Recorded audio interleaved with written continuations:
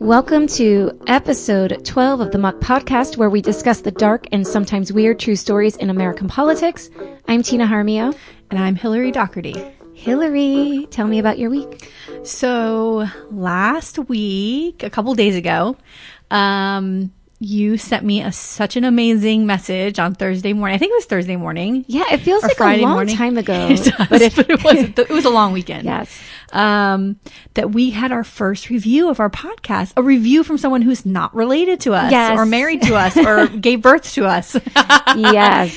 A Dude and a Bro podcast reviewed our show, and it was an absolutely amazing review. I am blown away, not only because they were speaking so highly of us, but because they got it, like they got what we were doing. And I found that, like, it was unbelievable. Like everything that they talked about, like just the local politics, how important it is having to talk about these stories and how important elections are. And that things are not always on the federal level and that these local stories are important too. Yes. I thought that was amazing. Yeah. So I really want to thank them, and it's just great to hear that kind of feedback. I love it. I know that we're wanting to be reviewed by other magazines and podcasts, so I really appreciate it. They're on Primal Stream Media.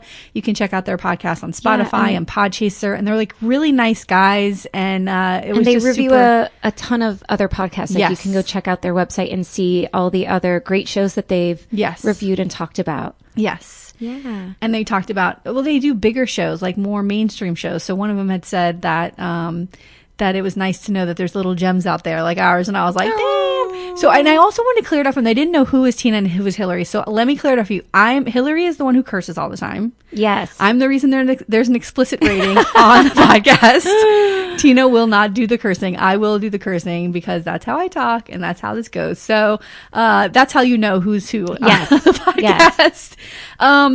The other thing I wanted to mention, which is a different moment last week, was the passing of Mayor Justin Flippin. He was the mayor of the city of Walton Manors here in South Florida. He was an amazing man and a good friend to the community and to organizations that we're a part of. He was 41 years old, and we've recently found out that he had a brain aneurysm, and of course, brain aneurysms come out of nowhere. Yeah. And he passed away. And at 41, he had accomplished so much and was a politician unlike someone we would cover here. Yeah, you know? He was just really full of light, always had a smile on his face, and just really warm and friendly and welcoming, and made people feel like they could just come up and talk to him. Yes, he was a wonderful man. And every time, my husband is a big fan of national parks, and Justin had been to every single national park in the United States. Wow. Yes. That's incredible. It's incredible. And he loved talking about it. Every time he'd go, it would be going to a national park whenever we went on vacation. And so his entire refrigerator had magnets from every single national park. Oh, I love that. Isn't that amazing? His That's love of amazing. America and our history and the parks. And so he was an amazing man and a good friend to so many people that we know. And I'm definitely going to miss seeing him. And South Florida is missing a giant for sure with the passing of Justin. Oh, yeah, that was really sad and unfortunate to hear. Yes. So you're first this week. I am. Let's do it. So, of course, I want to mention the zillion sources. And again, I won't go into all of them. I feel like I always have like 30 different sources in my source list. So you can go to our blog of our website to check those out. And again, always take a deeper dive. But I got a lot from Wikimedia, a lot from the New York Times, from an Ian Urbina, and some other writers, some NPR articles, Citizen's Voice, the New York Post, Reuters, Washington Post, etc. So there are a ton of sources that I just want to make sure you guys go and check out so that you can see the amazing work that the journalists have done with this particular story. So my husband actually suggested this case for me, and I was a little bit familiar with it, but not too much. And when I started looking into it, I was like, this story is insane. Oh, gosh, let's do it. So today I'm going to tell you the story of former president judge of Luzerne County, Pennsylvania Court of Common Pleas, Mark Ciavarella. So I'm not sure if you know this story. I don't. But you might once I get into it. It might sound familiar. Okay. So Mark Ciavarella worked as an attorney for several years in Wilkes-Barre, Pennsylvania, before running for a 10-year judge seat in 1995 on the Democratic ticket, which he won. And in 2005, he was reelected to another 10-year term.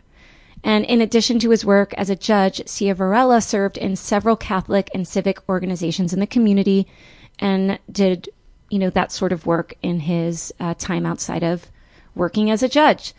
But when the FBI gets tipped off about accusations of nepotism and questionable sentencing of kids, the soulless part of Ciavarella's mucked up character is beyond redemption.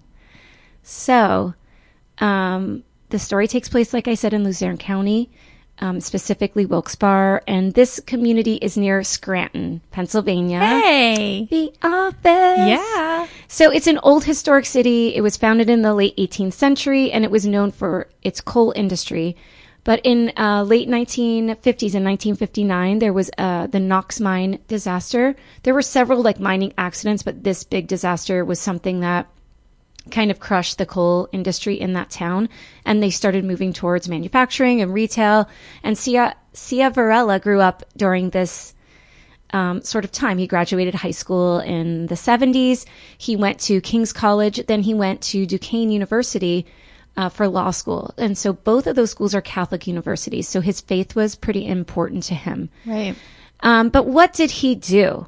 Well, in 2009, Ciavarella was indicted on fraud and kickback charges connected to his handing down of longer sentences to children for a for-profit prison. Oh, not good. This is not good. What he did to thousands. No, Tina, come on. Thousands of children is really horrific. So, before I go into the details of that case, I want to give you a little bit of background. And I really couldn't dig up much of his early days, but I did get some stuff on his reputation a bit as a judge. So he did start his career as a lawyer.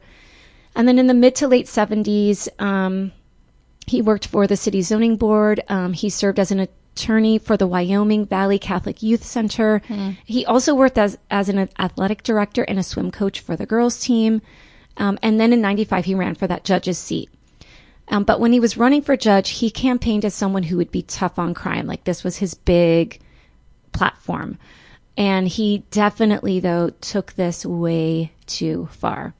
And when he was running, he claimed that if parents were unable to teach their kids how to follow the rules, he would do it. Oh, thanks. Yeah. So he's there. He's there to make sure that these kids get the punishments that they deserve. Like a demented Sesame Street character. Yes.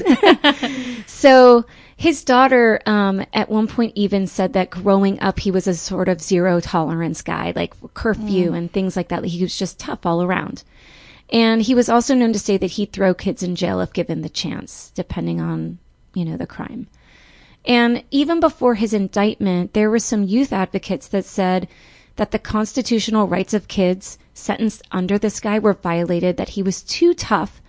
And one article said that in a 4-year period, he sent 25% of the kids who came before him to jail, where statewide, the percentage of kids that were being sentenced to actual jail time was about 10%. So he was more than double what other areas of the state were doing, which should have been cause for scrutiny. People should have said, what's going on in this little town that is causing this? I feel like judges have so much power. I'm sure that prosecutors and defense attorneys could say something, but a judge holds so much power that if you start to file complaints, the second you walk back into that courtroom, right, your clients are in trouble. Yeah, because now he's coming after you. And there were people that said, "Well, he's the judge. Right, this is what the judge said, and we followed what the judge said. Right. But other people said, "Yeah, but you're seeing that some of his practices were not on the up and up." And to me, there's culpability there, in silence. There was an episode of Law and Order SVU. And a girl had sent a sexting. Dun. Was that it? No, it's dun dun. I can't do it. There was an episode where a girl sent a sexting picture to her boyfriend, and the parents of the boyfriend, I believe this is how it got upset, and she went in front of this judge and was like, "Oh, I'm so sorry. I'll never do it again," because it's child pornography. Now you can get in trouble, whatever. And she ended up sending this girl to jail to make an example of her. And then when the detectives were like, "This is crazy. Why would you do this?" It was a for-profit thing, and she was getting payoffs. It was probably maybe loosely based on this guy. Maybe, yeah. Ripped from the headlines. Yes. So the other thing that is interesting is, as judge, the local schools actually supported him throughout his tenure. And they often sent him students known to cause trouble. And they had the police and the judge handle the situation rather than handle it in-house. Oh, boy. This is like the epitome of the school-to-prison pipeline. Yeah, that's exactly what it is. Pushing kids out of school and into jail. Yep. And he even justified his tough judgments, and he would highlight like the low recidivism rates, saying like the kids that come before me and serve their time like rarely end up back in jail or rarely cause or partake in other crimes. So like he's doing this good service. Oh, great. Thank you. Right. So how does Ciavarella finally go down? Well, thankfully, there was the Philadelphia Juvenile Law Center, and they came forward saying that there were several families who tried to get court-appointed lawyers for their kids, and they kept getting denied, or they had to wait weeks or months for counsel. And they came to the law center for help saying, listen, something's not right here. And over the years, there were a couple complaints that sort of never went anywhere, that they didn't follow through on. And then finally, there was one particular case, and I'll mention that case a little bit later, where a mother went to them, and that was one of the cases that like really got the ball rolling, and the investigation started. So allegedly, he and another judge took close to $3 million from a Robert Miracle, who was a contractor, and a Robert Powell, who was a businessman and lawyer. And the two judges, in exchange for that cash, like they basically made it possible for those two to build a for-profit prison. And they would ensure that that facility was filled, that the beds were filled. And they would hand out whatever sentences they saw fit to make that happen. Wow. So Ciavarella didn't work alone. There's this other judge. And I don't really get into him too much. And again, you can deep dive and take a look in, because there's so much to this case. There's a great documentary called Kids for Cash that tells the story about this, but also tells the story of the kids who were affected by this. And it's I can't even imagine. And it's so horrible. Yes, and when you're talking about people These are kids. And when you're talking about people not saying what's going on, or like, oh, he's the judge. The fact of the matter is, the other side of that is this kid's going away now. Like that's where from their family, from their parents, in a dangerous in being in danger. Young kids, 11-year-olds, 12-year-olds. No good. So the other judge involved was this guy named Michael Conahan, and he shut down the Pennsylvania state-run juvie center in 2002. And so to make way, they needed it, right? To make way for the private prison. So, and private prisons often become options because they cost the state less money. Right. But the problem with that becomes twofold, right? One, they can avoid scrutiny, because a state facility has to have inspections and audits and all of that other stuff that a private institution doesn't have to follow. Right. And then the other thing is, it's a prison that is for profit. They have to make money. How do you make money? It's by how many heads are in there. Yes. Cutting costs, right? And this is why prison systems, I believe, should not be privatized. People's lives are at stake. And I feel like if everything's about the bottom line, then you're not thinking about the people that are coming in there. They're money. And it's not about keeping people safe. It's not about rehabilitation. So instead of community service or other, ways of rehabilitating someone for a minor infraction, there's a legitimate fear, right, that a real sentence is going to be handed down because they want to fill seats and make money. Right. It's insane to me that this is even happening But it happens. I mean, in our state. There's so much that happens. It's not, it's so dark, Tina. It's I know. So dark. This story is bonkers. So Ciavarella and Conahan felt that because they helped Powell out, and the other fellow get the deal for the private prison, that they were somehow owed a share of the profits. Ooh, so what? It wasn't like that it wasn't like the for-profit guys were like, yeah, let's make this deal. Like, they got pressured by the judges.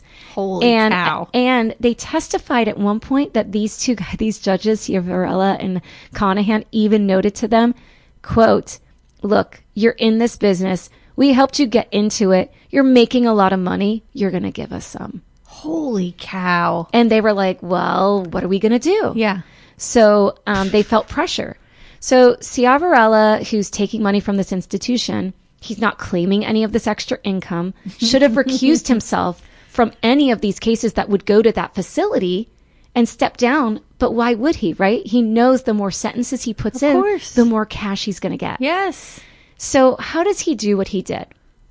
Well, sometimes he would get the help of police, and he would get kids to waive their right to an attorney. Whoa. They would come in, and he created forms. He actually made his own documents, and the kids would come in, right? And we're going to sign off. Wow. And then they're going to come before me, and they've waived their right to an attorney. Oh my God. The trial. But without an adult, you can do that without a parent or guardian? This is what they did. Oh, it's so evil. It's horrible. So this trial, and like I said, for lack of a better word, they would be minutes long. Minutes, sometimes under 5 minutes. They would come in under 5 minutes. He's like, oh, you're going to jail for 6 months. Oh, you're going to jail for 3 months. Oh, you're going to jail for whatever amount of time. And he would even let the facility know beforehand. Like, say he had 20 kids on the docket for that day. You're going to expect 20 kids today before even seeing any of them or hearing any of the cases. Oh my God. Yeah. So, and not to mention that the state law outlined that most of these kids should be sent back home when possible. We don't want to put kids in jail. So we want to find other means. And also, what communities are being affected by this? So, are we talking about white kids or no? No. So does it matter? There were some white kids, yes, but there were also kids of color, for sure. It's unbelievable. It's insane. Also, what about that Serial podcast? The last one they did, the Serial, NPR Serial. Yes. The last one they did was about I think it was the Cincinnati court. There was one courthouse in Cincinnati, or it might have been Cleveland.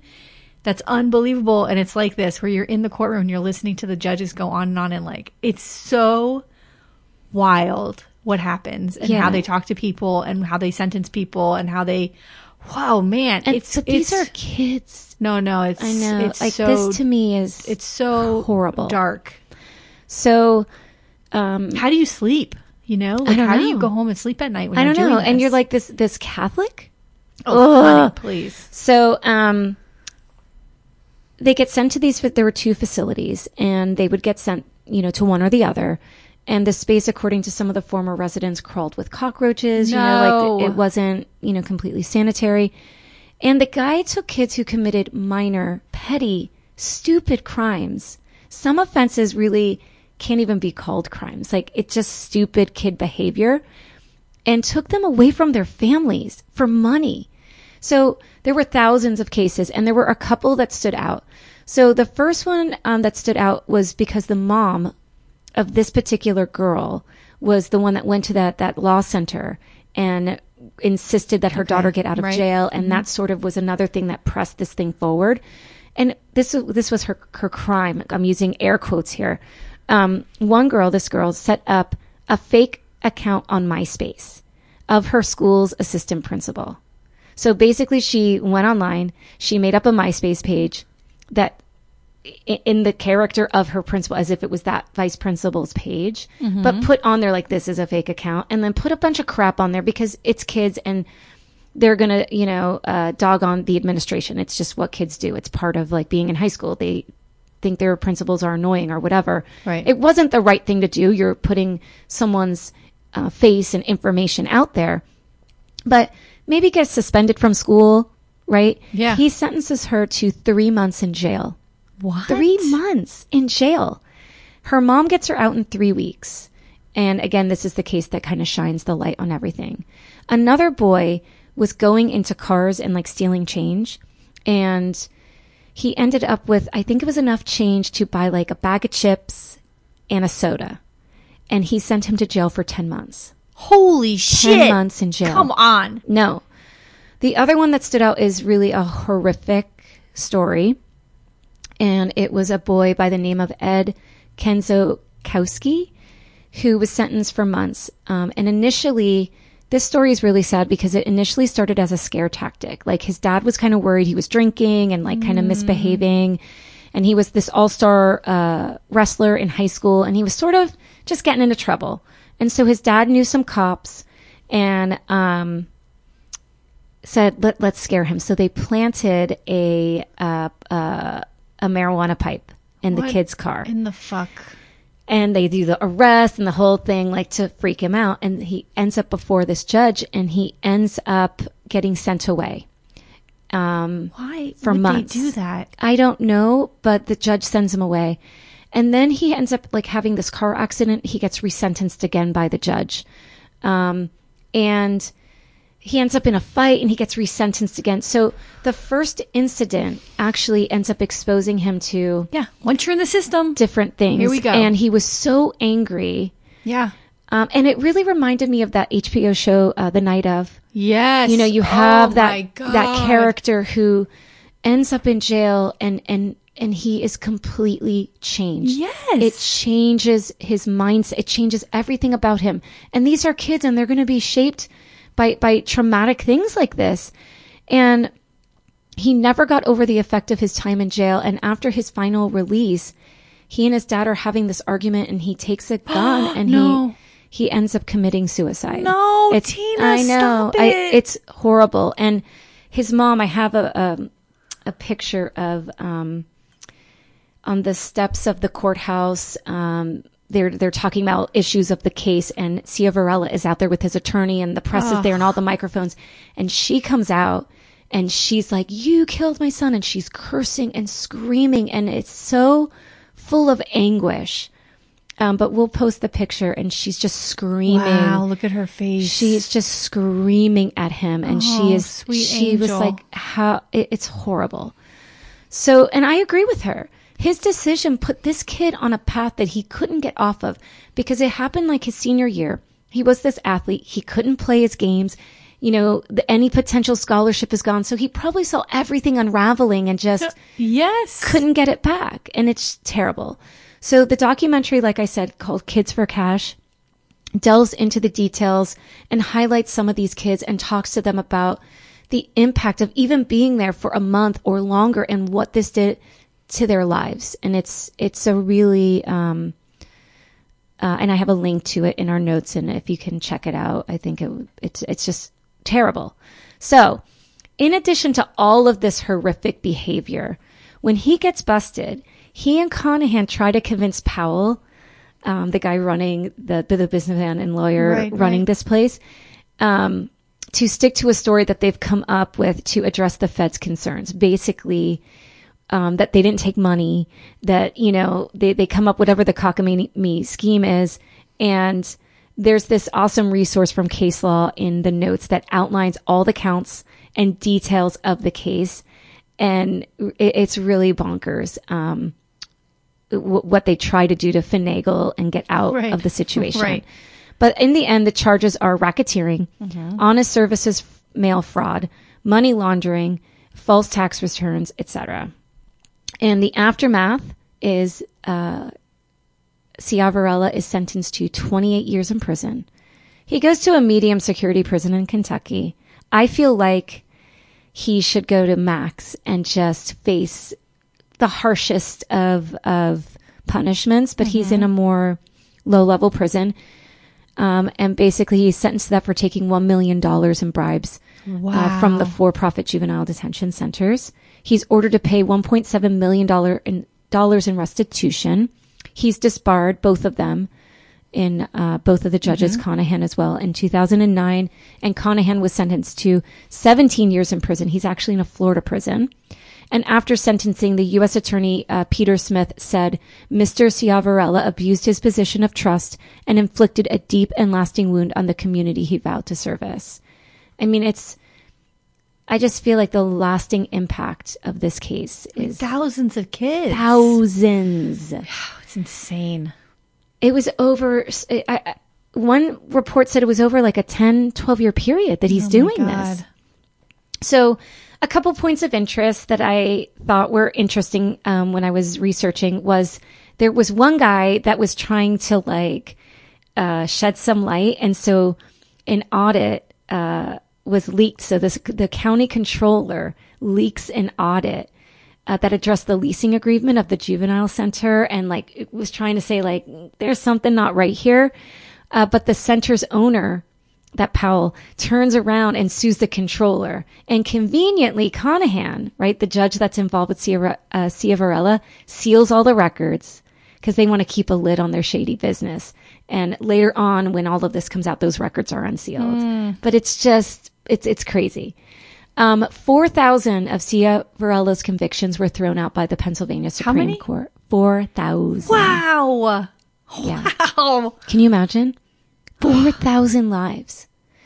So, it reminds me of detectives that screw up a case. All of a sudden they find out on one case this guy's screwed with the evidence to make it go point to somebody. Now it's all of a sudden every single case he ever worked on is now got to be looked questionable. at. Yeah.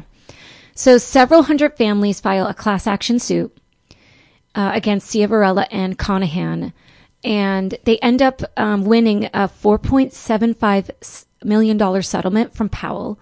And earlier, they earned a $2.5 million settlement from the detention centers, but I couldn't get confirmation because the cases were so ongoing on the settlement against Ciavarella and Conahan, what the final number was, or if it finally was attributed to them, because they did have to pay money back, but that's separate from this class action lawsuit. Right. And then one of their attorneys stated of the people in the class action suit was at the hands of 2 grossly corrupt judges and several conspirators. Hundreds of Pennsylvania children, their families and loved ones were victimized and their civil rights were violated. So at first, Ciavarella and Conahan take a plea deal, but thankfully a district judge was no, because it was a 7-year plea deal. And he was no way, this is not enough for what you've done. And so Ciavarella, though, he keeps trying to appeal the sentencing, and his appeals do keep getting rejected. However, in 2019, just last year, the charges concerning the honest services mail fraud, which in this case is, it's usually for a bribe. And it usually means you're taking money, I'm making decisions based on the money that you're giving me. Okay. Right. And for this case, the racketeering, conspiracy to commit racketeering, and all of the laundering charges are sort of wrapped up in this. And those charges get dropped because of the statutes of limitations when the first, for some of those charges when they first happened versus when they went to court. Okay. And so they were well, the statutes of limitation was up, so we can't charge you for these particular counts of racketeering, but there might be other racketeering from later on that he's still culpable for. So some of that goes away, and the feds can retry it, but they came out and said, we're not going to retry on those particular charges. And this now opens the door for him to get some years shaved off his sentencing. No. So this, even up to January of this year, is still a conversation. So he was sentenced to 28 years, but it might go down maybe to 20 years. And of course, the people and the victims are this is bullshit. Right. So the guy that brokered the deal, the construction company guy that paid the 2 judges the $2.1 million, he only got a year in prison for his role. But he cooperated, and he, basically gave them all the info because it was the judges that were the ones pressuring them and all of this. So, in addition to the initial money that they received, they allegedly also received from Powell $140,000 that was hidden in like FedEx boxes. Yeah. Because they got to laundry that money. How do you, you can't put it in your bank account. You put it in your freezer. Right. So they have these FedEx boxes full of cash that they got to find other ways to wash it and get rid of it. It's crazy. And they even had a condo purchased for them in Florida.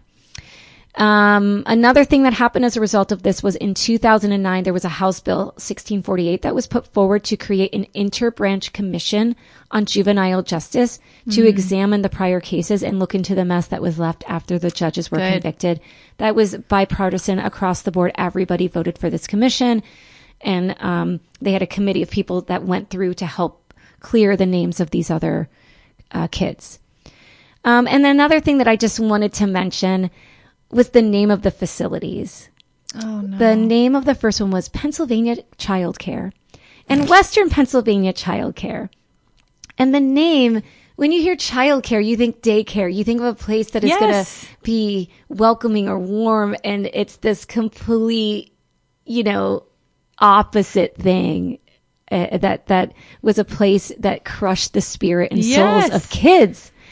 And the fact that Ciavarella was this Catholic, it just upsets me because it reminds me of that verse of whatever you have done to the least of my brethren, you have done unto me. That's the story, right? That you hear where that you're supposed to treat everybody and help those that are at their weakest. And when the rich people in that story are like, well, what are you talking about, Jesus? When didn't we clothe you? When didn't we give you food? And he's like, whenever you passed any other poor person on the road, that's when you did it to me too, buddy. You're not living. It can't just be about me. It's about everyone, about your community. And he's such a hypocrite. And it's like, oftentimes it's those that are the most pious. Right. Well, and also they use it when it's the most convenient. Yes. Lawmakers, they don't think about that when they're cutting, funding to poor mothers or taking away food stamps. Yeah, they're not thinking about healthcare. Let's talk about healthcare for middle America. This is a huge slap in the face. So you can't call on your Lord and Savior when you're running for office and then turn your back on the people who need the most help when you have the ability to help people. Yeah, and he just is this. I mean, he came off as this judge, I'm tough on crime. I'm going to throw kids in jail. And it just, at least to me, reminded me of the larger problem that came out of, because around this time that he's a judge, 3 strikes you're out rule, putting people in prison for minor crime, all of that is sort of the atmosphere that he's living in, across America. Well, yeah. And it's this microcosm of this bigger problem that America still is dealing with. Girl. And it highlights the problems of things like Geo Group. Honey, I mean, Geo Group. Say it for the people in the back. Geo Group sucks. Yeah. They're on the New York Stock Exchange. You know what I mean? Yeah. It's a business with stocks that people have a vested interest in. Yes. And as part of their business plan, they have ways to fill spots. That this is not right. And that anyone in their right mind would approve this on a state level, I think it's just completely wrong. This case alone should be the prime example of why we can't have this type of system. It's a human rights issue. So accountability, it's just driving me nuts. No, I see your face. I see how I love when you go on. I like when you go on a tangent. But here's it's upset me. Please, that's why we have a podcast, so our husbands don't have to hear us yelling about this. But I think part of it too is that this country has more people in prison than I think anywhere in the world, and it's prisons are a necessary evil, or necessary, not evil, but a necessary thing for people who commit that are evil people and need to be behind bars. That is one's sitting here arguing saying, please, Ted Bundy, put him in jail. Yes. No one's saying, oh, peace and love. Oh, you killed somebody, you're cool. Let go. No, nobody's saying that. But when you when it's the same thing with like schools that are for profit. If you have like a charter school or something, like, it's about filling seats. Yes. When you start changing the reason that you're providing this service and it becomes about making money instead of actually providing that service, some things go awry. Correct. Because people are greedy. It's part of our human nature. Yeah. It really is. You can either be greedy for cookies like me, or you can be greedy for money, like Geo Group. Like that's just how it goes. Yeah. And it's people who they're hungry. Mm-hmm. They're hungry for power. They're hungry for wealth, and they don't care. Yeah. They don't care. Well, it looks like it eventually caught up with them. So that's 2 people at least. I know. So that's the story of this cruel, selfish former judge, Mark Ciavarella, stained with corruption. He's just a scumbag. That's really sad. It's terrible. Like, and these kids now are grown-ups. Mm-hmm. And, what happens to you when you're young marks who you are and what you do. And it's very sad to me. Thousands, families. No, it's unbelievable. It's terrible. Do me a favor. Next week, do not do a story with children in it. Because I feel like every story you've done the last few weeks have been kids, and I want to jump out the window. Okay, I'm sorry. Because I'm like, when you said a judge or like kids, I was like, oh my God, if he touches these kids, I'm going to murder someone tonight. I can't take it anymore. I know. I will try. But these are things that I think it's important to know that this stuff is happening. No, and it's a good story. That people need, again, I feel like I say it all the time, but who you vote for matters. And when you have a judge walking around during his campaign saying, I'm going to throw kids in jail, that should be a really big red flag to people. Yeah. And for people who are like, well, it doesn't matter, it doesn't affect me, it does affect you. Yeah. It does affect you, and it affects the people in your community. So even if it doesn't affect you, you should be concerned about your neighbors. Yeah. I think that people who don't vote, we should follow them around with bells and just say shame, shame, shame, because it is. I mean, so like, let me start my story by saying exactly that I was listening when I was editing last week's episode. I was listening to myself go on and on and on because I'm a maniac. And so when I go on these rants like that, it's because, it is that important to me. Like, I know it's kind of geeky to be like, love the politics or government or whatever. Not that I love it. It is interesting. All of it's interesting. I like to see who's going to win. Like, I love all of that. The fight, the running, the campaign. Like, there's so many moving parts. What happens when they get there? How good are they going to be? How are they going to fight? Are they going to have passion? How is this affecting me? Local politics to me is the most interesting. Right. The White House, all right, comes and goes. The local, watching people rise and fall here is so interesting to me. And has been for a long time. So I get crazy excited about it. And I get crazy when people blow it and they have power and they abuse it. It makes me nuts. Right. Because it's like, it's so personally offensive to me. I find it offensive. And it's breaking a trust. When you elect someone, you are trusting them to make laws, and even on the commissioner level, like resolutions. Yes. But you know what? I mean, I don't want to go toot my own horn with that wonderful review that we had, but one of those nice gentlemen did say something that I thought was really interesting. And when we get our third mic in here, I definitely want to have a psychologist come in here. Like, let's talk about politicians. Yes. But he had said on that podcast, on that review, it goes to the psychological effect. Like, what is that idea of like, I want to run for office? Like, what is going on in someone's head when they say that? Not that everyone who runs for office or gets elected is got a nut loose, like a screw loose or whatever, but like, what is that? Right. What happens there? Well, I read this great book over the summer, and I don't know if I've mentioned it on the podcast before, but it was called The Sociopath Next Door. No. And it talked about the sociopaths in our culture. Mm-hmm. And when we think of them, we think of like the Ted Bundys or the people that are extreme and lacking emotion. But, and it's a psychologist wrote the book and talks about how in our everyday lives, there are sociopaths everywhere. Yeah. And in the world of business, in the world of politics, in the world of education, it's about this power that you hold over people, whether it's in the space of a classroom or whether it's in the space of a city council. and there's something there. Yeah.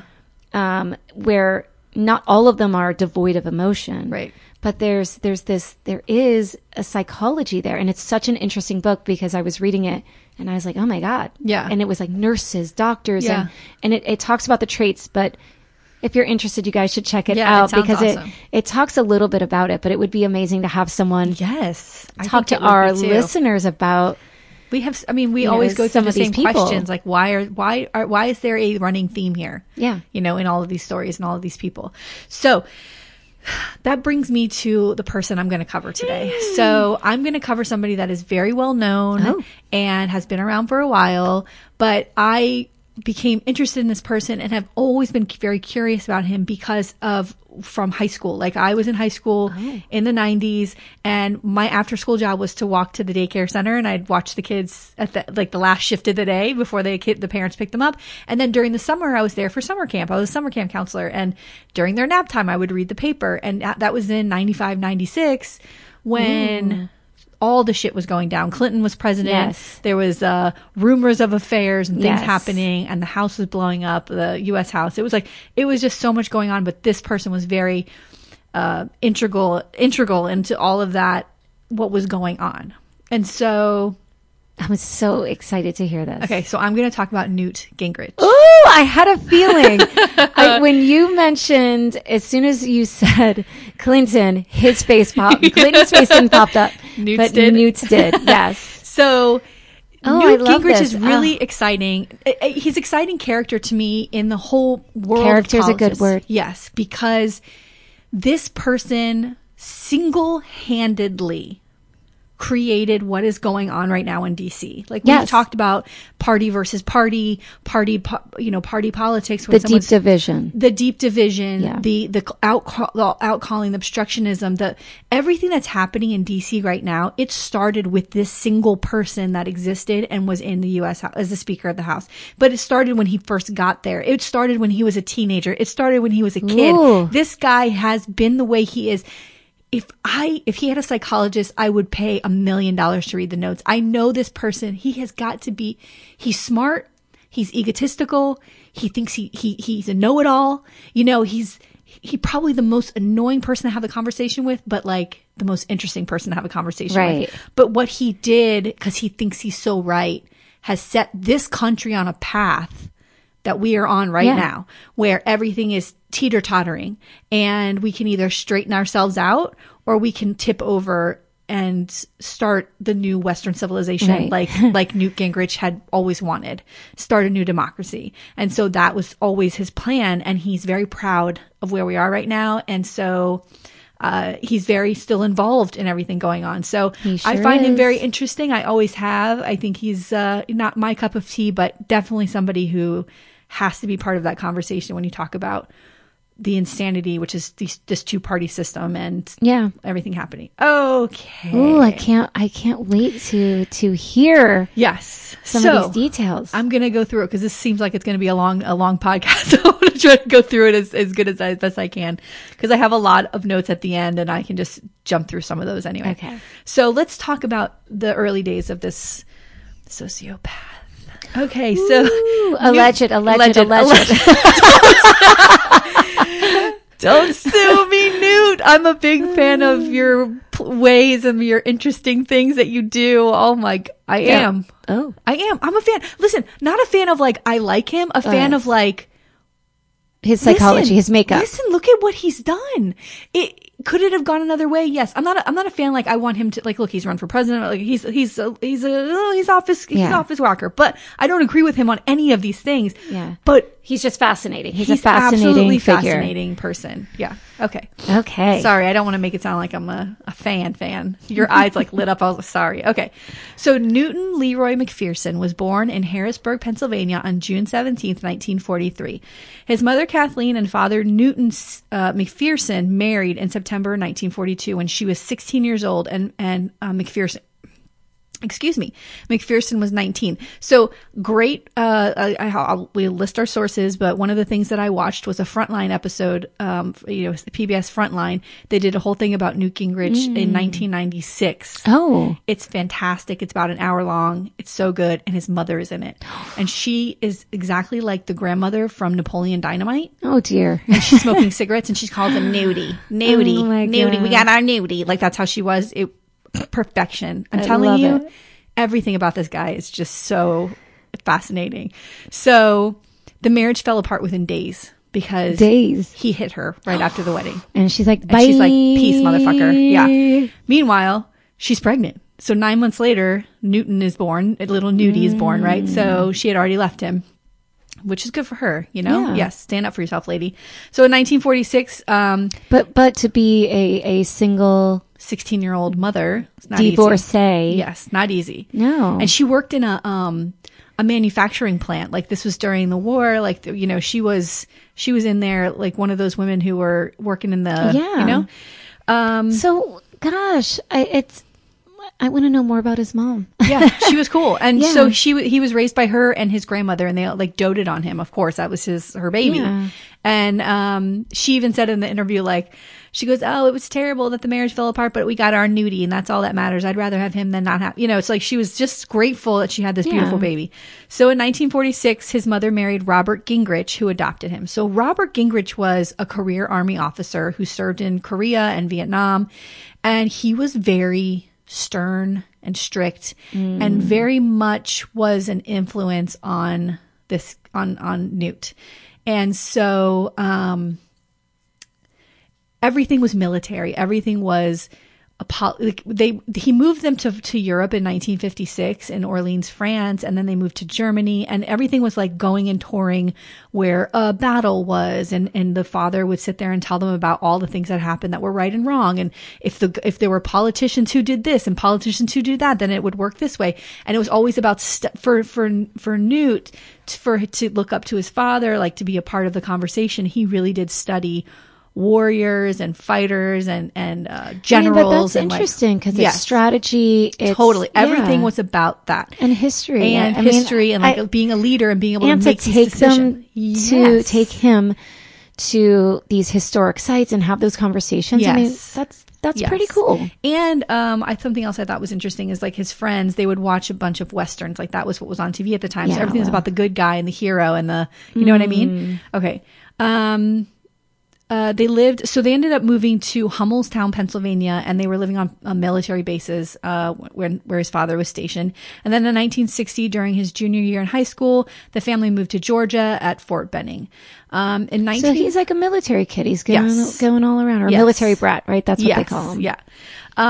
In high school also, which I thought was really great, is that he played football, and some of his friends that were in this interview were saying that his head is literally like, I mean, it's just big. It just filled the helmet. Physically has a huge head. And there was no helmet in the state of Georgia that would fit him. Like they had to send out to get a helmet to fit him because his head is just humongous. Can you imagine? So in 1961, Newt graduated from Baker High School in Columbus, Georgia. So I'm just imagining like an apple on a stick now, like for his head. You know, he's got that big puffy hair. Yeah. But there's a big head in there to cover up the fact. I don't think the hair's puffy. I think he just has poofy. I think he just has a big head. Yeah. Okay. So literally and figuratively. Yeah. Okay, sorry. So this is what was happening in high school though. Newt started dating his 24-year-old math teacher, Jackie Bately. Dang. Okay. So he's in high school? He's in high school. He's just a senior in high school and he's dating his 24-year-old math teacher, and they have to sneak around all the time. Her name's Jackie Bately. And against his father's wishes, he followed her to Atlanta to attend college.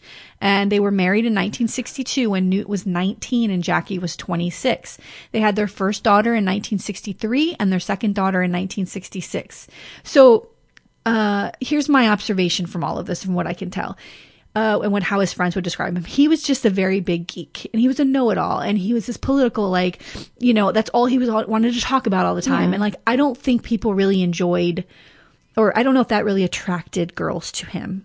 Right. You know what I mean? So like, maybe. Of course, a more mature woman, I know 24, 26, but more mature than a 15 or 16 or 17-year-old girl. This is someone who's made their way through college already and has had experiences. So I don't know. That was my observation from it. And she's an educator, so maybe she just was, you know, had good conversations with him. Yes. So he had been interested in politics since he was a teenager. While living in France, I told you how his father would take him to see all these things. And also the father would talk about the sacrifices that all of these men made because of political decisions. You know what I mean? Like these men that died. So it was a big influence on him as a kid. Anyway, I don't know why that's down there. I put it in the wrong place. But anyway, I'm bringing it up again. Okay. So Gingrich received a bachelor's degree in history from Emory University in Atlanta in 1965. Great school. And then he went on to graduate study at Tulane University, earning a master's and a PhD in European history. Okay, so this is his gig. This all kind of makes sense. Yes. I mean, this is how he grew up, and he's pursuing this interest. Yes.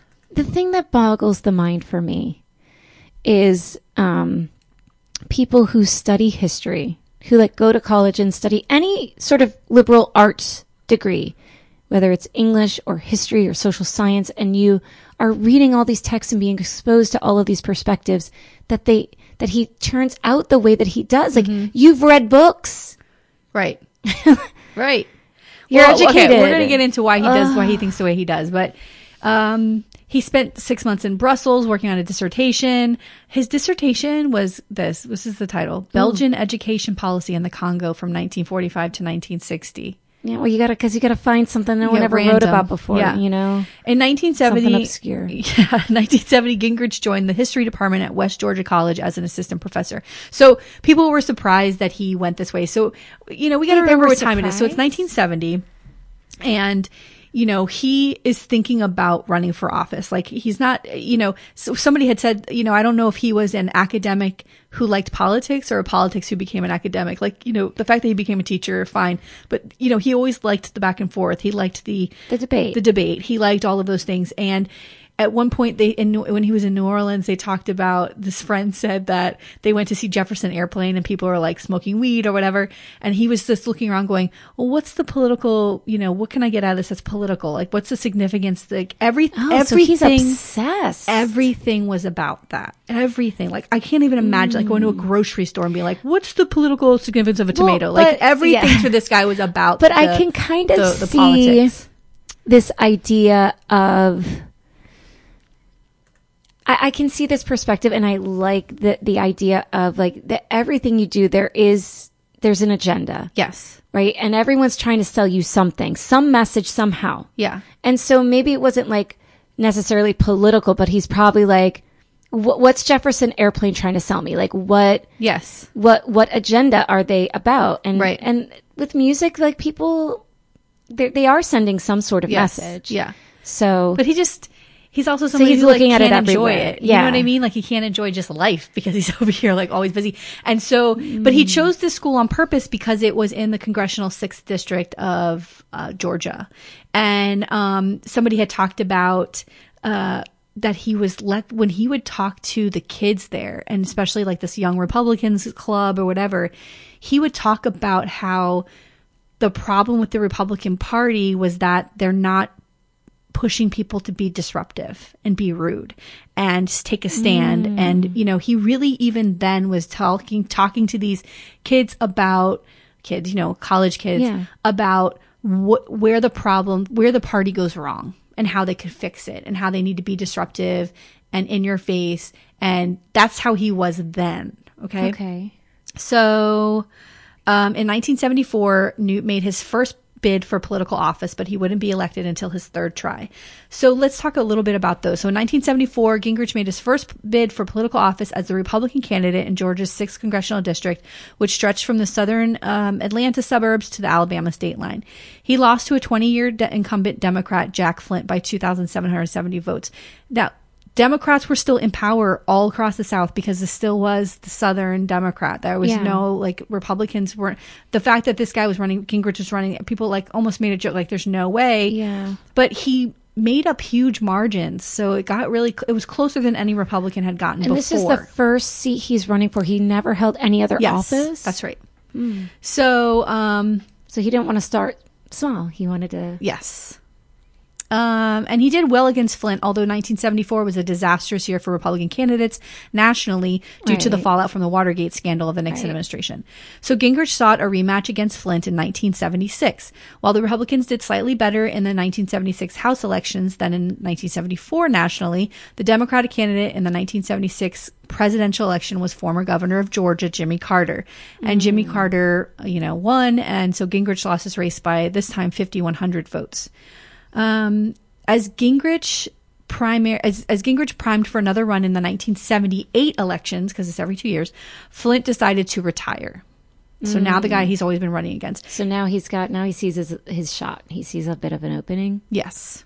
So the person that he was running against was State Senator Virginia Shepherd.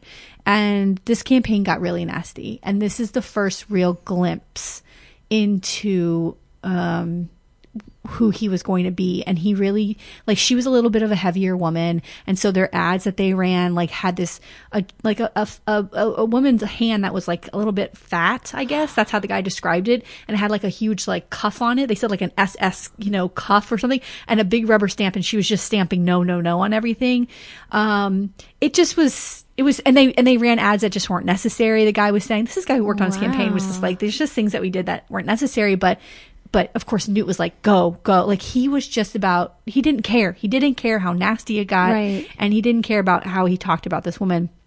And so he's playing dirty. So, totally. Because you could still doing things that they never did before. Right. You could campaign against someone and highlight, choices that they've made. Right. Decisions, but to highlight something about a physical trait. Yes. No. It was going in. We're going in.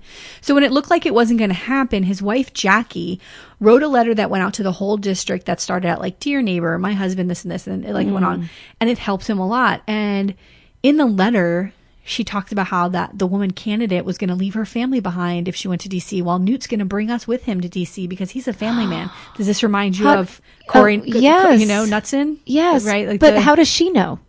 But it's just a way to be he's a great guy and she's awful because she's a woman and she's not going to be abandon where her she's family. Supposed to be. Exactly.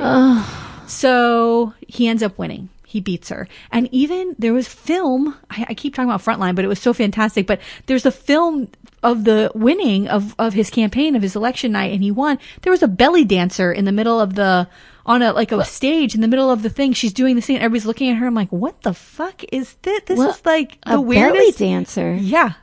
That's their celebratory, forget the balloons, it bring in just the belly was dancers. It went right to what he was. He's just gross. Okay. Yeah. He's gross let's talk about why. So the worst part about the fact that he wrote this letter is that he was cheating on his wife the whole time during this campaign with a young woman on his staff. Oh. And the staffers all knew about it and they felt bad. But he doesn't resign. No. Yeah. No. This is while he was running during the campaign and he's cheating. Meanwhile, she writes this letter. Oh, Newt's going to bring us to DC, honey. No. Meanwhile, she had uterine cancer, his wife, Jackie. Oh, no. And so she had surgery and he's banging some staffer during her time of need, and she's taking time out of her care to write a letter for him. Listen. Wow. He's bad. Bad news. So after he won, a year after the election, he demanded a divorce. And Jackie did not want to get divorced. She was very upset and she was completely shocked. And this is an actual quote. No. And this is an actual quote from his campaign treasurer. He said that Newt said to him, quote, "She's not young enough or pretty enough to be the wife of the president. And besides, she has cancer." Okay. So first, oh my God. Dude, he's a piece of shit. First of all, let me show you some pictures because I completely forgot. Oh my God. This is Newt as a professor. Oh dear. See that big ass head? Yes. Girl, please. He reminds me, there's an actor he reminds me of. And look how he's got his hands folded. He's totally lecturing people. Yeah. And you know that in the other side of this, people are rolling their eyes hard. I'm like, oh God, I can't believe I got to listen to this I do want those glasses though. Yeah. This is a picture of his first wife, Jackie. She's the one who he left who had cancer. And she was the one she's a little older than him. She's only a couple of years older. I know. I said a little. But this is the election night when he won. A horrible person. Well, that's what we're going to talk about. Let's talk about that. So that's what he said about her. So, she has cancer, peace, we're done. And there are people who think that this person... I mean, family values. Family values. Yeah. These are people... I feel like people's actions speak volumes about who they are. Like, not their words. Yeah. And what he did, and also his words here, but to say I'm family values and I'm this and I'm that, and then what you do, that's who you are. Well, when you go and watch the Frontline, which I'd really like it if you go to do that, but if you go and watch that, you can see how disgusted they were with him, the people who worked on his campaign, how horrible they thought that he was because of this, because during that year, right before he left her, he started having an affair with this woman, Marianne Ginther. And he visited Jackie in the hospital right after she had surgery, from the cancer. And she had 2 surgeries. So the second one, he goes to visit her. Their daughters are in the room. At this stage, I think the daughters are like 12 and 10 or something. Right. And they're in the room, and he's about to go to DC. And he says to her, like, he takes out a notepad and he's like, we need to start discussing like the separation and like alimony and like child support. She's just gotten out of surgery from cancer, and she was so disgusted she threw him out of the room.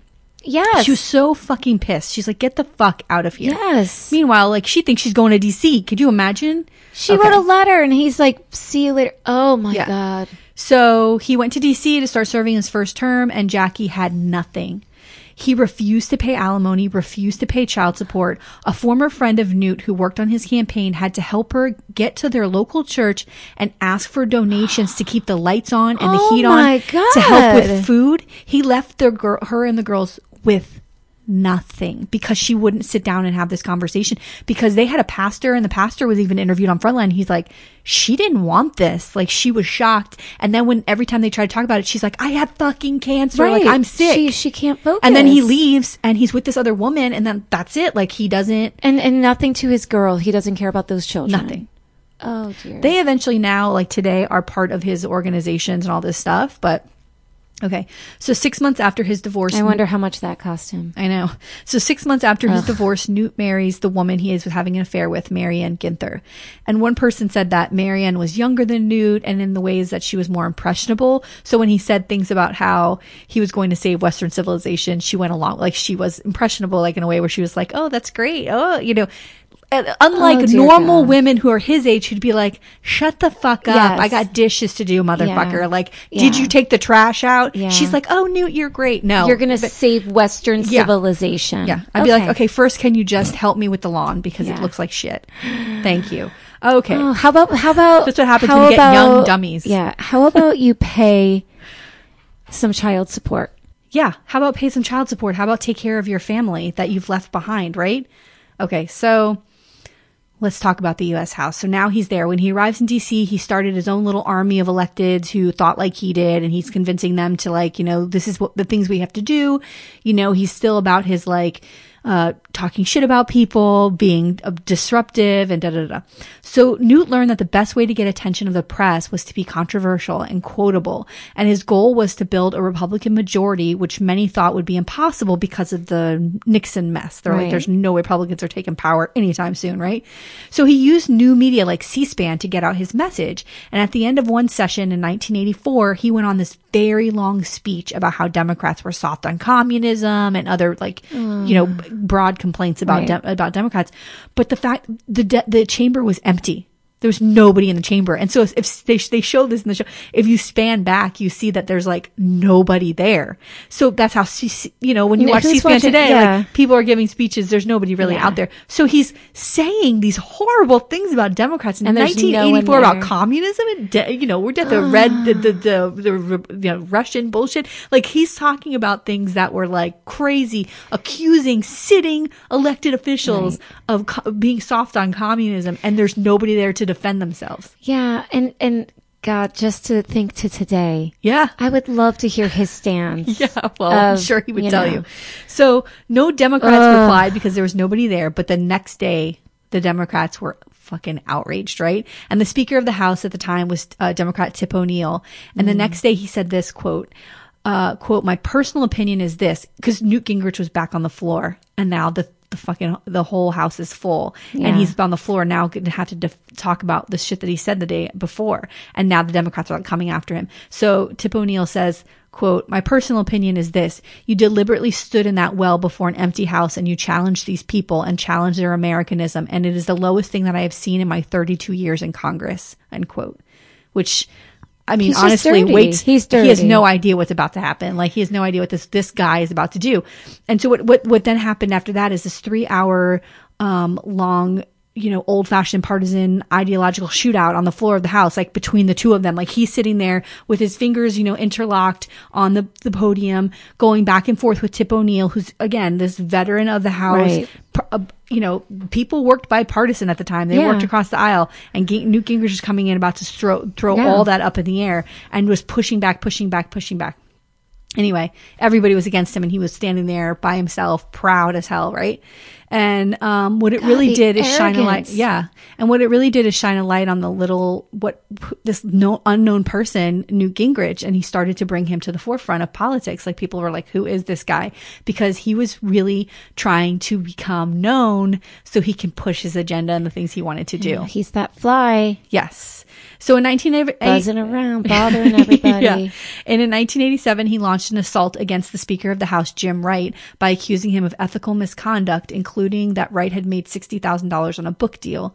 During the investigation, though, it was reported that Gingrich had his own unusual book deal for a book called Window of Opportunity, in which publicity expenses were covered by a limited partnership. It raised $105,000 from Republican political supporters to promote sales of Gingrich's book. So even though he's throwing shade, like, he's not that great either, right? And it took 2 years, but Gingrich finally... That's the game, though, right? Yes. That's the game. Like, I'm going to call you out for this. Meanwhile, I'm doing all of this other stuff. And that's how he was. And that's how he was not this great, like, clean guy. So it took 2 years, but Gingrich finally took down Jim Wright as Speaker of the House. And this was a big, big moment that he did this. And everybody knew that he was the one that was responsible, because he wouldn't let shit go. And finally, Jim Wright had to step down. So, but he had ideas about Republicans too, Newt Gingrich. Like, he knew that this is what he knew. He knew that to really save the Western civilization, he had to also defy the old Republican ways of caving into Democrats. Because you have to remember what it was like it was 40 years of Democratic rule. Like, this was not Republicans. They would work together, although he called it caving in. They would work together on things. And so he didn't want that anymore. And then in 1990, President George H.W. Bush, quote, caved in to Democrats on a tax increase. And Newt was the minority whip in the House at the time. And he defied the party and refused to support the president. Behind the scenes, he was building a political power to take over the House. He took over a political action committee called GOPAC and made it an instrument for his conservative vision. They raised more than $15 million to recruit and train new conservative candidates. Yeah. And a lot of their donors were private, but they were major corporations, and insurance companies and people like that.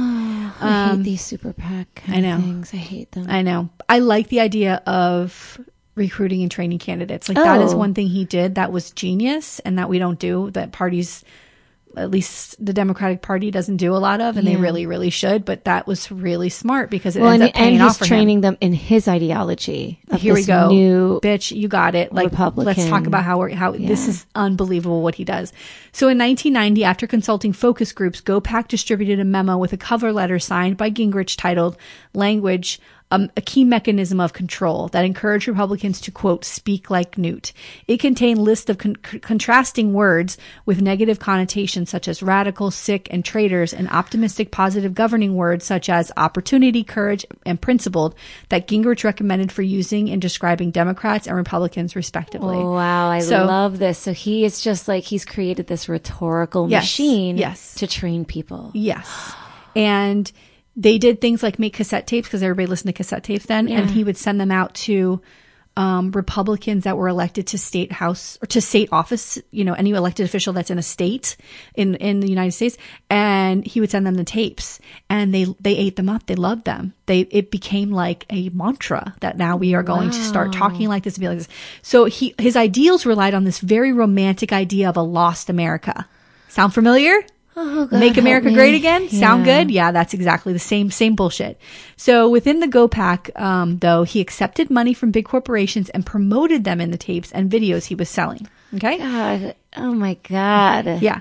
He also took Swindler. money. Yeah. He also took money from these companies for his foundation, his campaign, and soft money for the party. It all gave an appearance of corruption by someone who was trying to sell this good old American guy, image, right? So around this time in 1993, his second marriage was in trouble. While he was still married to Marianne, Gingrich began an affair with House of Representative staffer Callista Bisek, more than 2 decades younger than him. So Gingrich was having this affair even as he led the impeachment of Bill Clinton for perjury related to Clinton's own extramarital affair. My favorite. I love it. Such a hypocrite. Yeah, Gingrich eventually filed for divorce from Marianne in 1999, a few months after she had been diagnosed with multiple sclerosis. Wow. So he's basically like, oh, You're sick? oh, Peace. Right. Oh, your pinky finger broke. Yeah. I'm out. Bye. Oh, your back's a little upset. I Yeah. gotta go. Yeah, it's not good.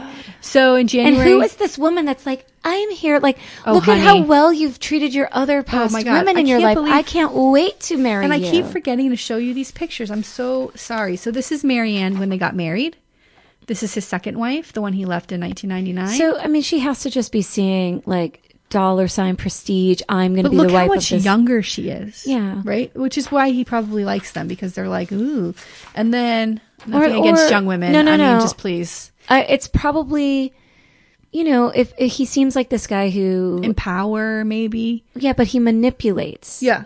He's so smart. And he needs people, and maybe over time, his wives saw through. Of course, Tina. At We least all that's- do. you know? We all see through it. I'm watching Yeah. that stupid fucking reality show, Love is Blind. And they're all like, oh, this is so great. So great. And I was watching it, and my daughter walked in. I go, yeah, until you fucking tell them, why is your juice glass sitting on the counter? Can't you put it in the fucking sink for me? Then Love Not Blind anymore, bitch. Okay. And this is this is his third wife who he's having an affair with during the Clinton impeachment. So they met. She looks a little older now, but you see those crazy eyes. You remember? No. Just Oh, honey. everything about her is very. Yeah. She's, hanging around what is the DC looking for a word? husband. It's, gosh, the angles, everything is sharp, Yes. harsh. Yeah. There's something just screams- cold, icy. It kind of screams Republican to me. It does. Yeah. So That let's get through this. hair. I don't want to. Oh, Oh my God, this episode ugh. is going to be so long. So, which is fine. I'm fine with it. It's okay. Because there's so much to talk about with Newt between his affairs and everything else. Like, how can you get Yeah. through all this? So I'm just going to jump ahead a little bit, but we're going to come back to 1994. But on January for his marriages, let's talk about that. So January 19th, 2012, Marianne alleged in an ABC Nightline interview that she had declined to accept Gingrich's suggestion of an open marriage. That's his second wife. So he, of course, denied that. In August 2000, Gingrich married Callista 4 months after his divorce from Marianne was finalized. And then later on, he said something about, in this interview in 2011, he said, quote, "There's no question at times in my life, partially driven by how passionately I felt about this country, that I worked too hard and things happened in my life that were not appropriate," unquote. Oh, please. He loves America, honey, so he's got to get them blowjobs from the assistants. Please. Please. Give me a break. Oh, I'd accept that excuse for my husband any day. Oh, honey, you work so hard. You deserve it. Yeah. Get it, hon. All right. So let's get into this. This is, now he's, okay. So in 1994, the contract with America, in the 1994 campaign season, in an effort to offer an alternative to Democratic policies and to unite distant wings of the Republican Party, Gingrich and several other Republicans came up with a contract with America, which laid out 10 policies that Republicans promised to bring to a vote on the House floor during the first 100 days of the new Congress if they won the election. The contract was signed by Gingrich and other Republican candidates for the House of Representatives. The contract ranged from issues such as welfare reform, term limits, crime, and a balanced budget with tax limitation amendment to more specialized legislation such as restrictions on American military participation in United Nations missions. Oh, And then please. what happens? In the November 1994 elections, Republicans gained 54 4 seats and took control of the House for the first time since 1954. For 40 years, Democrats had power in the House, and he did this this was all on him. Strategic. And he took all of that. Strategic. Yes, and all of that accolades went to like, this is the person who did this, because he had been working with the candidates, building them up, building a message, building a bench, putting, contracts for America. And putting a 10-point thing, right? We're going to do very 1, clear. 2, 3. Yes. And people like that. They want to know. They Yes. want to know 1, 2, 3. Okay. What are you going to do for me? Yes. Yeah.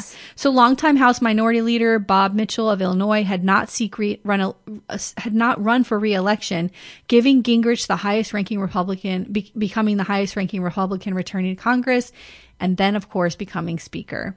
So people must have been like, oh dear God. Here we go. Yeah. Give this guy a microphone. Oh no. Yes. So the midterm election that turned congressional power over to Republicans changed the center of gravity in the nation's capital. And Time magazine named Gingrich its 1995 Man of the Year for his role in the election. It was a big deal. It's a big deal that happened. And that's a lot of work. We know what that takes, and that's a lot of fucking work that he did that. So he's a mastermind planner. Totally. And no hold barred, like this is the plan. We don't and it's deviate. Across the country. Yeah, it's huge. It's humongous. Yeah. So the House, incredible. And this is another amazing thing, the House passed all but one of the contract's 10 commandments in the first 100 days of office. Wow. And I remember this too. You can see video of this, of when they had a big show of it in front of Congress, the building outside. They had tables, and one by one they came up to the table and they signed that contract, like coming. And then he had a big press conference about it was a big deal that they did that. Yeah. So now with all of this success, the harsh glare of the spotlight was on Newt Gingrich and started to expose all of his flaws and his excesses. Yeah, but finally, where is he today? Yeah. He's still involved. You know what I mean? Oh no, nothing. Yeah. So 84 ethics charges were filed by Democrats against Gingrich during his term as Speaker regarding his book deal for $4.5 million and for the money that was flowing from the PAC to his campaign, to the party, and to his foundation. He ended up returning part of that book money because after the public outcry that he was cutting funding to poor families and he's taking all this millions of dollars. Of course he is. Yeah, it made the party look bad. All these dings in his armor started happening. So all were eventually dropped, these charges, except for one, which was claiming tax exempt status for a college course run for political purposes. These courses that they took, that they gave. Yeah. Oh dear God. So on January 21st, 1997, the House officially reprimanded Gingrich in a vote of 395 in favor and 28 opposed. They, quote, ordered him to reimburse the House for some of the costs of the investigation in the amount of $300,000. Dang. It was the first time a speaker was disciplined for an ethics violation. Additionally, the House Ethics Committee concluded that inaccurate information supplied to investigators represented, quote, intentional or reckless disregard of House rules. So they were giving information that wasn't right, and they had to dig more, and it just became a big mess, but he was trying to cover up more things. The IRS also looked into all of this stuff, and they cleared him of any connections to anything. So, and his organization. So regarding the situation, Gingrich said in a January 1997 interview, quote, I did not manage the effort intensely enough to thoroughly direct or review information being submitted to the committee on my behalf. So basically he's saying I didn't do this, but they're trying to weaken the government by taking me down. Like he was just saying I didn't have any of this, but they were saying that it was a personal multi-million-dollar slush fund for him. Of course. That's what this was, this PAC.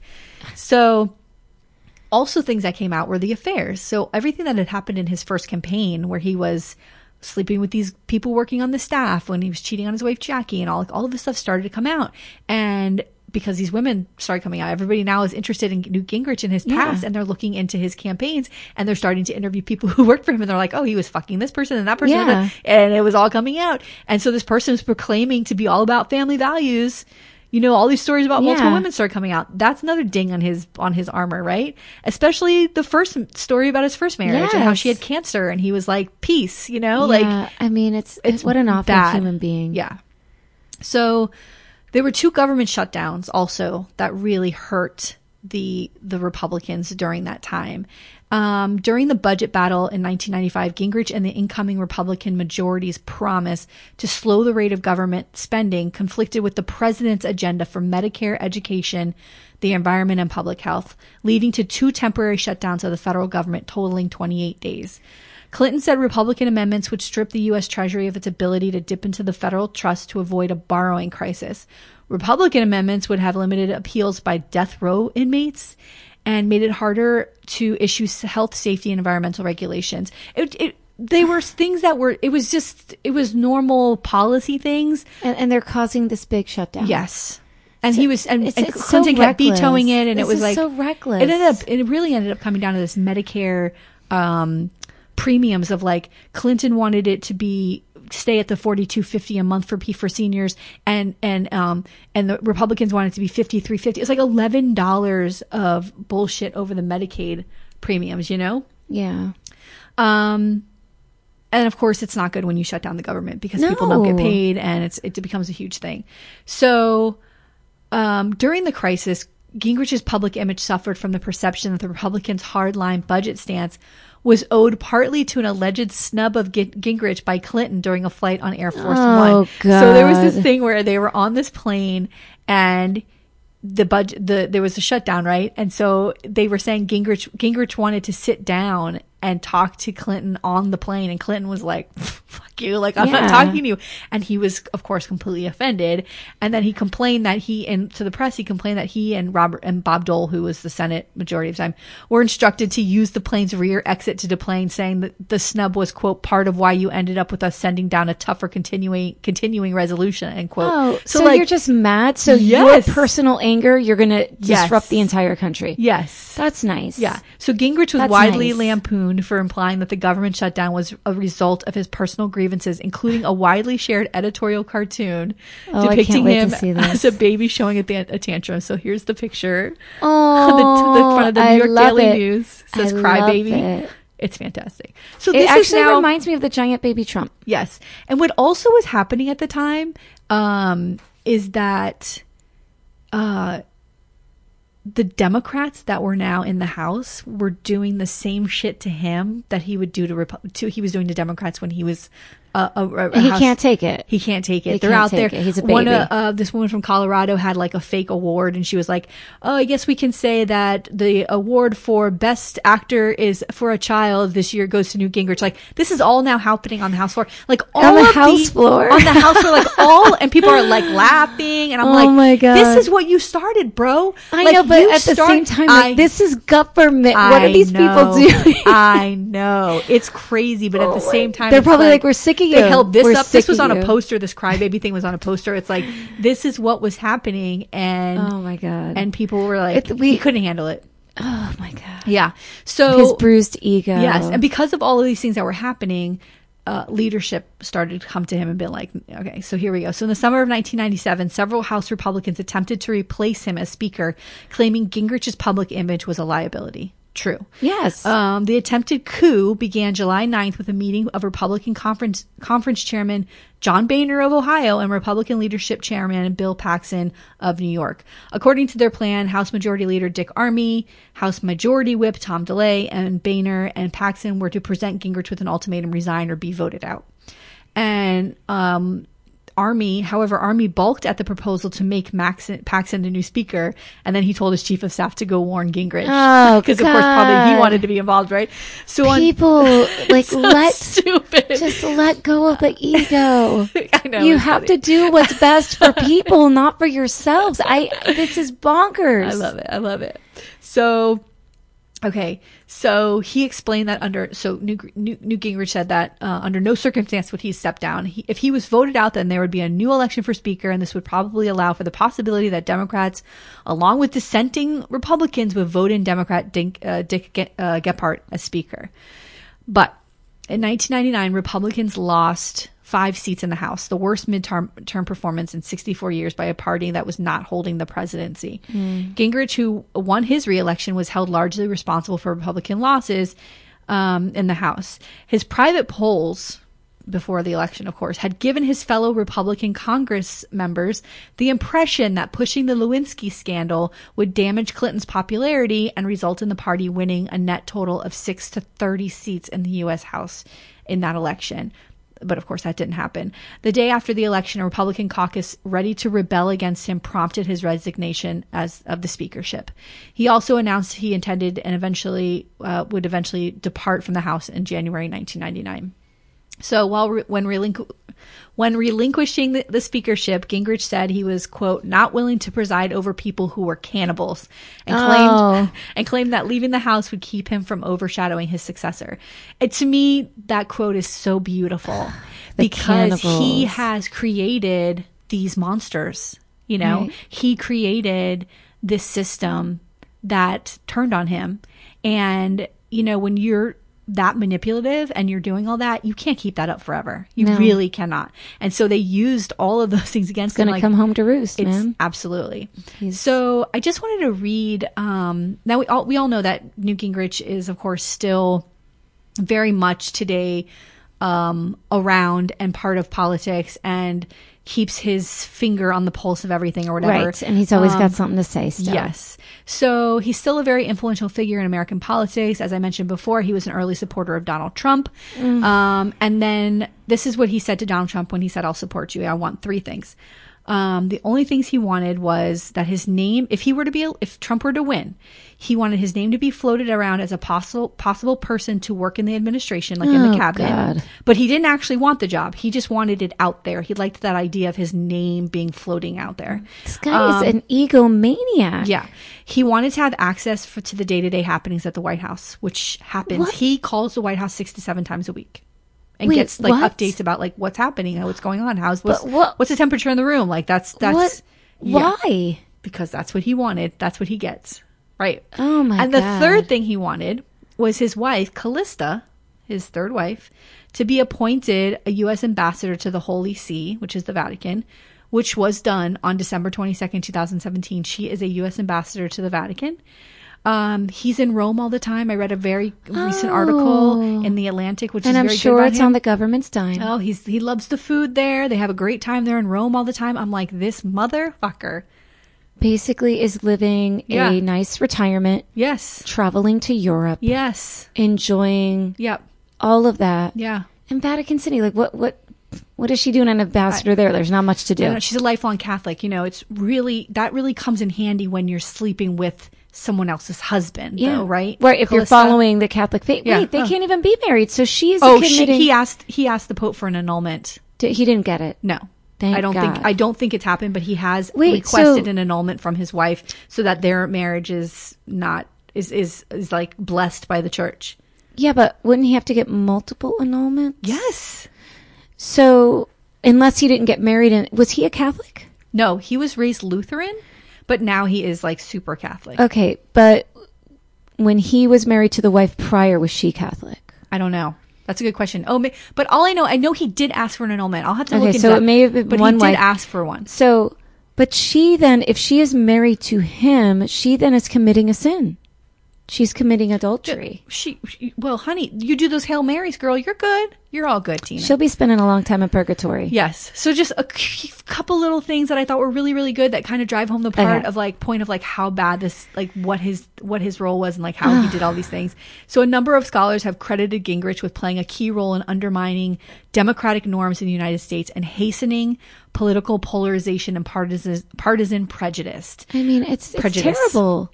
It's terrible. So according to Harvard University political scientists, Gingrich's speakership had a profound and lasting impact on American politics and the health of American democracy. Wow. They argue that Gingrich instilled a, quote, combative approach in the Republican Party where hateful language and hyper-partisanship became commonplace and where democratic norms were abandoned. And look at where we are now. Yes, this is where we are now. Yeah. Gingrich frequently questioned the patriotism of Democrats, called them corrupt, compared them to fascists, and accused them of wanting to destroy the United States.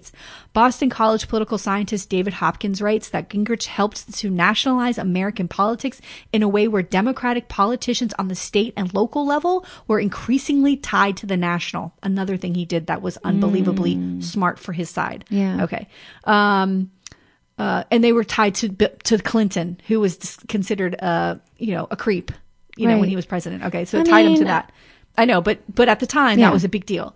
So according to University of Texas political scientist Sean Therelot, Gingrich had a profound influence on other Republican lawmakers, in particular those who served with him in the House as they adopted his obstructionist tactics. This part is the most impactful, I think. A 2011 study by Therelot and Duke University, political scientist David Rode in the Journal of Politics found that, quote, almost the entire growth in the Senate party polarization since the early 1970s can be accounted for by Republican senators who previously served in the House after 1978 when Gingrich was first elected to the House.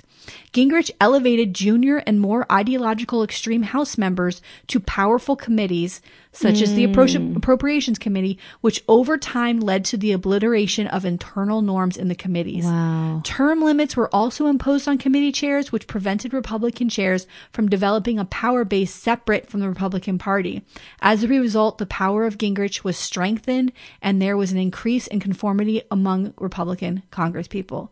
So, the point of all of that is he systematically, single-handedly changed the way we conduct ourselves in the House and in Congress. Wow. And any Republican, they can study it and see how the influence that he had has changed it. I'm curious of his relationship with Mitch McConnell. Oh, yeah. And I'm curious as because he to me is the most combative. Beyond. Yeah. Well, so I'm curious. Did he have the handbook? How long? Well, the most important thing about the most recent thing that I read with him that was a great interview was saying that he loves the path that the country is on, that the government is on. This is exactly what he wanted. He lit this spark that did this. His whole idea is to tear apart Republicans and Democrats because he thinks the entire Western civilization and the government should all fail and be rebuilt. He doesn't believe that this system works. And so his idea, like Trump being elected, McConnell being the obstructionist, this is all exactly what so he just wants it all to collapse. Absolutely. And then what is his miraculous way of rebuilding the world? It needs to be something else. Like he just doesn't think that this is a system that works. It all needs to fall apart. So maybe there are things that are wrong, but this is not the way by harming the citizens of the nation. Mm-hmm. Well, and not to mention just our nation. Like, let's be honest. When I studied, global relationships and international relations, the fact of the matter is the United States. Our foreign policy is going to shit. It totally is. So when you talk about disrupting American politics, we are sitting on a world stage with other countries. We are a global nation. We are in an international relations with all these countries. So when you disrupt it here, you are disrupting the relationships across the country. Look at what has gone on. So he is just a very interesting key figure in our world. I love it. I love that he's patient zero. Yeah. Yes, he is. He's patient like who zero. knows how long this will go on for. Maybe it will all fall apart and we get to see it all get rebuilt. I don't know. I don't know what happens. But it's going to be definitely very, very interesting to see what happens. Yeah. So, that's Newt Gingrich. What a wonderful, wonderful story. I love that he's patient zero and that things can be traced back. Yes. And then thinking about 20 and 30 and 40 years from now, like when people are looking at this part of history and then going back and realizing like, how did it happen? Where did it come from? So it's very interesting. Yeah. So, before we end, I want to talk about Judge Judy. Oh, yes. I love Judge Judy. I saw that you are devastated. Yeah. I pray at the altar of Judge Judy. And I'm very upset. She's ending her show after 25 seasons, but she's going to start something called Judy Justice. I think the thing was that CBS didn't want to continue her contract. Yeah. So they bought a bunch of her, from her production company. They bought a bunch of her like reruns. Syndicated. Yeah. They're going to do that. But she said, I'm not done. So I am so excited. I'm curious to see her version. Oh my God. Judy Justice. I'm here for it. Yeah. And I'm hoping Bird's going to be there. Like I'm so excited about the whole thing. But I love Judge Judy. And, I I don't know. I watch Judge Judy every morning on YouTube. Oh. Like I watch reruns that are probably not supposed to be on there. Yeah. But I watch it and I listen to her yell. I catch occasional shows at my parents' house. We do like a Friday night dinner. Yeah. And it will sometimes be on, and my dad has always been a fan. And so, Oh, really? Yeah. Oh, nice. Yeah. So I enjoy it. And Yes. my kids get a kick out of her too. Yeah. So. She's the best. And my kids say, why is she so mean? I go, she's not mean. She's direct and she's smart and she knows what she's talking about. That's what I want to be. Like, I want to be Judge Judy. I love it. Yeah. So thank you. I'm sorry. This was a long episode, but it's a good episode. All good. This is just really, yeah. That story is just so interesting to me. is. It makes me want to run and sort of just go and read and watch and see, because not that I've forgotten about him, but I kind of only think of him in relation to the Bill Clinton era. Yes. Yeah. And I've never really thought of his role before or after. Yeah. So yeah. Like I said, when you said Bill Clinton, like his face popped up because he was like he's Mitch the McConnell. foil. Yeah, he's the Mitch foil. McConnell to the Barack Obama. Yeah. You know what I mean? Yeah. So we just got back from Podfest. Yay! Girl, that was so much fun. It was amazing. I feel like you saw a side of me that you've never seen before. I did, girl. But it was fabulous, and I'm so happy about it. I think it was either being out and being able to do whatever I wanted, and then also knowing that we're going to be isolated. Yes. Like, let's just go wild. We're going all in. What did you think? I just thought it was amazing. We met some really incredible people. The sessions were really helpful. I went to a lot of sessions that talked about how to promote and how to, get ourselves in front of different audiences that I can't wait to start applying. We've already applied some of it. Yes. We've already got some promo reel swaps in the books. And yes. It's really, really exciting that we can start, taking away from this conference and using what we learned. I mean, I remember thinking, well, this hotel's kind of expensive. The ticket's kind of expensive. In a way where it was just like, let's pay for this thing. But I feel like it paid for itself. Yes. And it is a thing to be away and but everybody was so freaking cool. And like, just if you're wearing your lanyard and it says you're at Podfest, everybody's like, oh, you have a podcast. What's it about? And it was just such an easy interaction to meet people and talk to people, especially the women that were there. I felt like we really connected with so many of these women who I just like, I feel like we're friends now. Yes.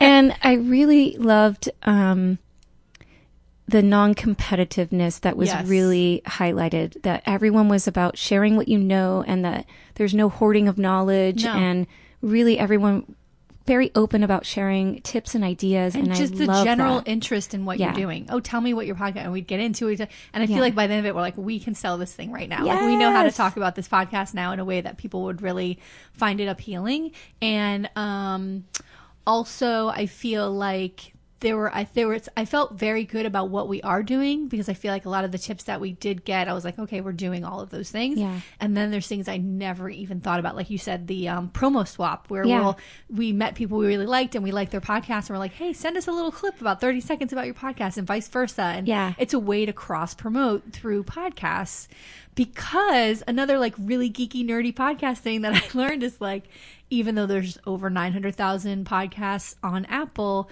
only 67,000 or 76,000 are active, which means there's new content every week. Yes. And that 30% of people actually listen to podcasts, so we're all competing for this 30% number. Yeah, but they're shared audiences. So, we've met people that were like, oh, you know what? Our audience members would actually like what you're doing. It's different than what we're doing, but still kind of in the same vein, or there's, an edge of it that we feel like definitely would appeal, and vice versa. So that was a great thing to realize too, that that there are sort of like that Venn diagram of this is what we do, this is what you do. And in the middle, there's going to be some people that are into it. So. Yes. And we met a guy who's actually from where I live right here in Broward. And so it's really exciting to meet people from South Florida and being able to connect with them home. Because sometimes if we're sitting here, we're like, we're the only two people who podcast. But like, that's not true at all. Like, there's plenty of people out here who are doing it near us. And that'd be fun too to cross.